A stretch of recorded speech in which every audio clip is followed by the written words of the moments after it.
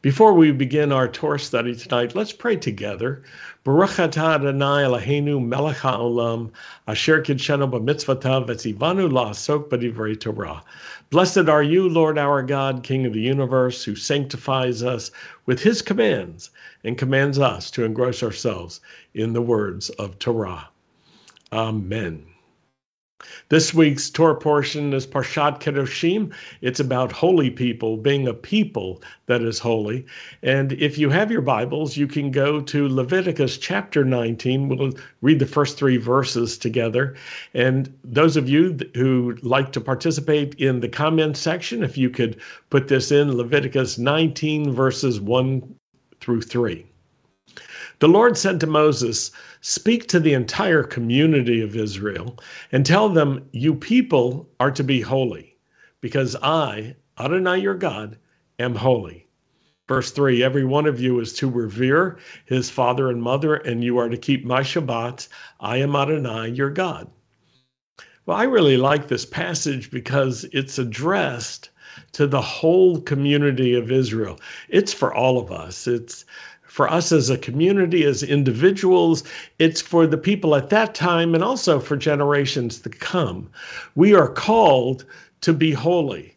Now, what really is important to us is that it's not just for a few saints or for a few special people. It's for all of us. God's desire and his intention is that all of us would be holy. And it goes further and says, every one of you is to revere or to honor or show respect to his father and his mother. And again, that is for everyone. It's not just for a few saints, and it's not just for people with perfect parents, because in fact, there aren't perfect parents. Now, this is for all of us, but the reason given is simply, I am Adonai your God. To me, that's fascinating, because the Lord is our God. We show this type of respect and this type of honor to father and to mother. Well, holiness is a very big topic, and we could save that, I think, for another day, because tonight I want to focus on mothers, because this Sunday in the United States, it will be Mother's Day. And our Jewish scriptures teach us, as we just read, that we're to honor our mothers. We're to honor our fathers. We're to honor our mothers. And we are to remember something about our own history. The Jewish people, our scriptures teach us, had difficult beginnings. And the patriarchs and their wives had great difficulty conceiving and bringing forth children. Before the wives of the patriarchs became matriarchs, mothers, they had to be able to bring forth children, and it was difficult for many of them to conceive.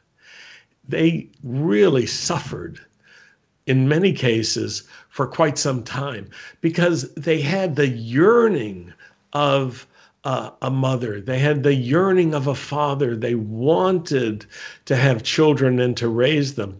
But for many of them, it was impossible, at least for a long time. And if you think about it, in many societies, women who don't have children or can't conceive are treated like they're flawed or they're incomplete, or maybe they're cursed by God, or they're guilty of something. It's not always clear what. But it can be agonizing for those who want to have children but can't. And it's agonizing as well for those who show their parenthood not through their biological children, but through their adopted or foster children, or just the way that they show love to young people who aren't even part of their own family. But our patriarchs and our matriarchs were people who endured a lot of sorrow. Our Jewish history teaches us that covenant children are hard to conceive and to bring forth. And that helps us understand something. Many miracle babies are born only after much difficulty or with a lot of suffering or even shame and even great danger. And I think This weekend, it will be great for us to honor such mothers who have endured a lot of difficulty. Let's honor as well those women who've yearned to give birth but couldn't. And let's remember, we want to show respect to all of them. That's the word of the Lord. And I want you to keep that in mind as we move into another passage that I think is a familiar prophecy for everyone who's part of the Messianic movement. But it's I want to look at it in a particular way. It's in Isaiah chapter 7, verse 14. And it's a prophecy about a virgin who will bring forth a child. This is what it says. Therefore, the Lord himself will give you a sign. Behold, the virgin will be with child and will give birth to a son and will call him Emmanuel. A virgin, Alma in Hebrew, a young woman. And, you know, when we read this today, perhaps we may be thinking about how heavenly it is and how wonderful that experience must have been for Miriam, for Mary, as she conceived and then was pregnant and then brought forth Messiah. And it's easy to think of the heavenly side and to imagine like the angels singing and the beauty of the whole moment. But I want to encourage you to put aside some of that imagery, that mental imagery, or that kind of mental picture you might have of the beatific miracle of the virgin birth and the peaceful Madonna. More on that in a minute. But put that aside for a minute as we read Matthew chapter 1, verses 18 through 20. And those of you who are making notes in the Facebook Live, if you could put this passage, Matthew 1, verses 18 through 20. And I'm going to read a Christian English translation because I think it may be familiar. It says, "This is how the birth of Jesus Christ came about. His mother Mary was pledged in marriage to Joseph, but before they came together, she was found to be with child through the Holy Spirit. Because Joseph, her husband, was a righteous man and was unwilling to disgrace her publicly, he resolved to divorce her quietly." So that's a familiar passage to many English speakers and many Americans. And I think it's a good time for us to look carefully at what that passage is telling us and to take some time to think about what the real experience that Mary and Joseph and Yeshua might have gone through. And so maybe you've got like an image in your mind of a statue or some kind of picture of Madonna, the Virgin Mary, and typically she's depicted seated. She's holding the infant Jesus, little baby Jesus, and often the Madonna imagery is of an idealized, virtuous and beautiful woman, and you look at her and it's like, oh, it's so wonderful and so peaceful and so forth. But I want to give you a contrasting view because I think it may help us appreciate something about the Lord. And think about the ancient Jewish understanding, the understanding at the time that the prophecy that Isaiah recorded, that time, the ancient Jewish understanding, and from that time and all the way forward, understood this, that a virgin who was pregnant had gotten pregnant by having sex. So if a woman was pregnant, then she had sex. That was the understanding. It was very basic and very clear. Now, for an unmarried woman to be pregnant, for a teenager to be pregnant, meant that she had been sexually active. That was the assumption. That was the understanding, because that's the way things would normally happen. But the child born in such fashion would be considered illegitimate. In Hebrew Mamzer in English, a crude word, a rough word, though it may be hard to hear. The word bastard would capture the same idea as mumser.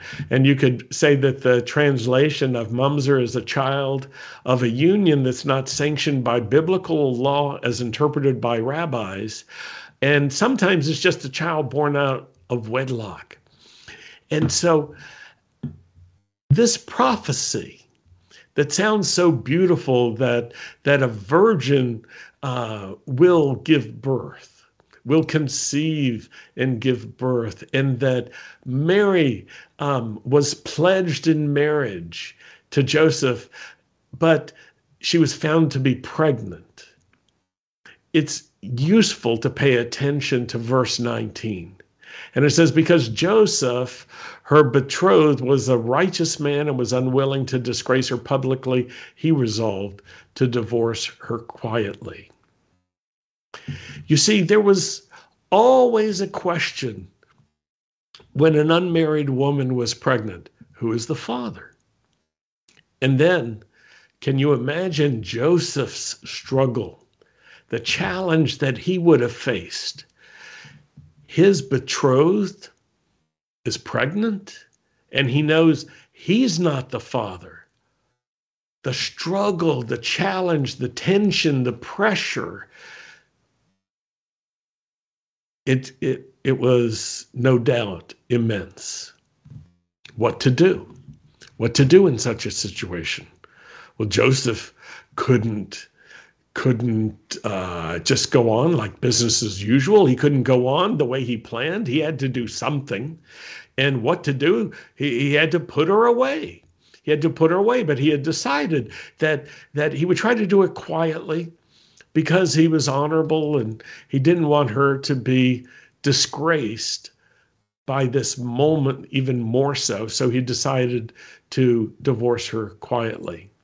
That was what he understood would be the only solution for him, because he understood the shame associated with Mary being pregnant. Keep that in mind. I want you to grasp that, because our Messiah comes this way. And everyone should take note. He comes in a way where it looks like his mom got pregnant out of wedlock. It's a struggle for all the religious families, and the suffering and the shame and the embarrassment. It's like the struggles that an unwed teen has in high school. And I think every one of us must take time to consider this and think about this. There are many ways that Messiah could have been born, but he chose this way. A young woman struggling with a community around her, dealing with shame. Miriam had to deal with shame, with awkwardness. How could she explain? Who would believe her? And of course, you could say, and it would be true, Miriam was righteous and she was virtuous and all that. But that is not what people around her figured. They know how things normally work. So the Lord knew that she would be considered by others as unrighteous. So when you read that prophecy in Isaiah about the virgin birth, and you think, oh, what a marvelous and beautiful moment, don't forget the other side. The Lord knows how things normally work, and he knew she would be considered by other people, by the community around her, and even by her betrothed as unrighteous, and it's what Joseph thought. But the people around him also would have thought he was the father. The whole thing was very complicated. We read it now with simplicity because we know the story, and because there are just a few verses for us to pay attention to, and we're not putting ourselves in their shoes. But lots of gossip swirls around at times like that, and I'm sure you know so. Young women in this position, I want to tell you something. Your God knows what you're going through and what you went through. Mothers with daughters, your God knows what you're going through. If you have a daughter who got pregnant out of wedlock, understand this. You can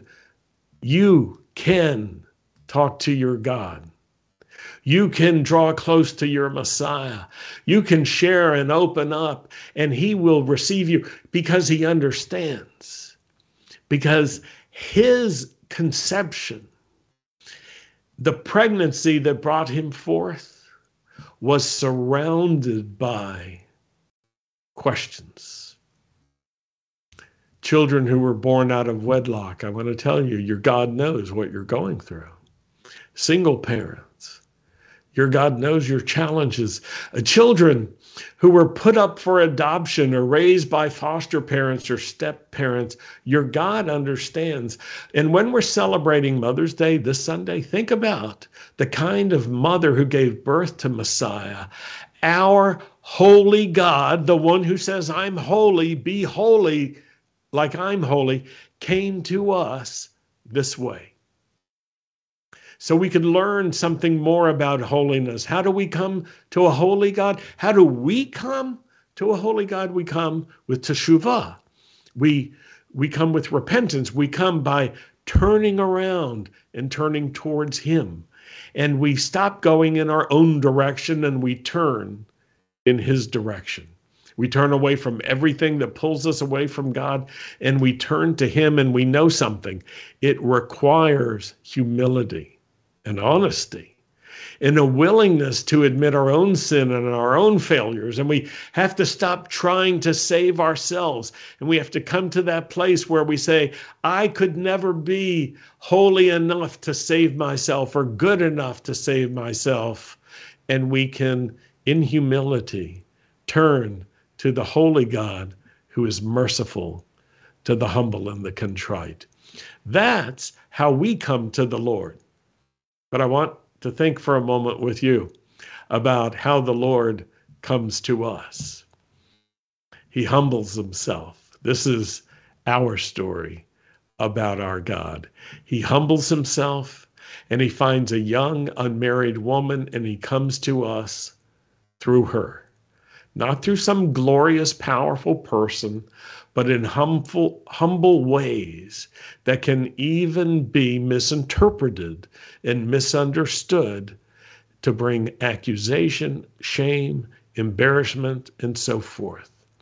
And he comes into such a family. He comes into such a moment as that. He comes into a society like that.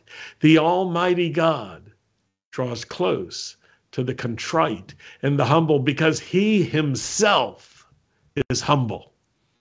And he shows us his humility. Humble doesn't mean powerless.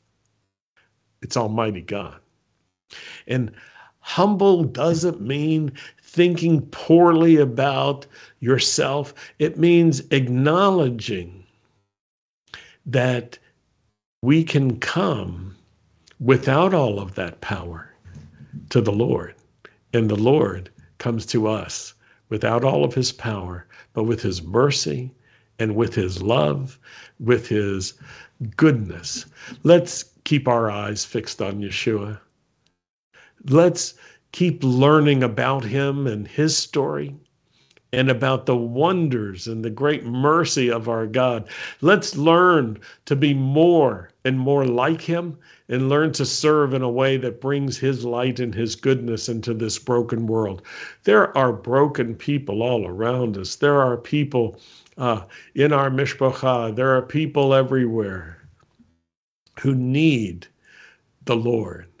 And when we can be more like him, they can see and turn to him.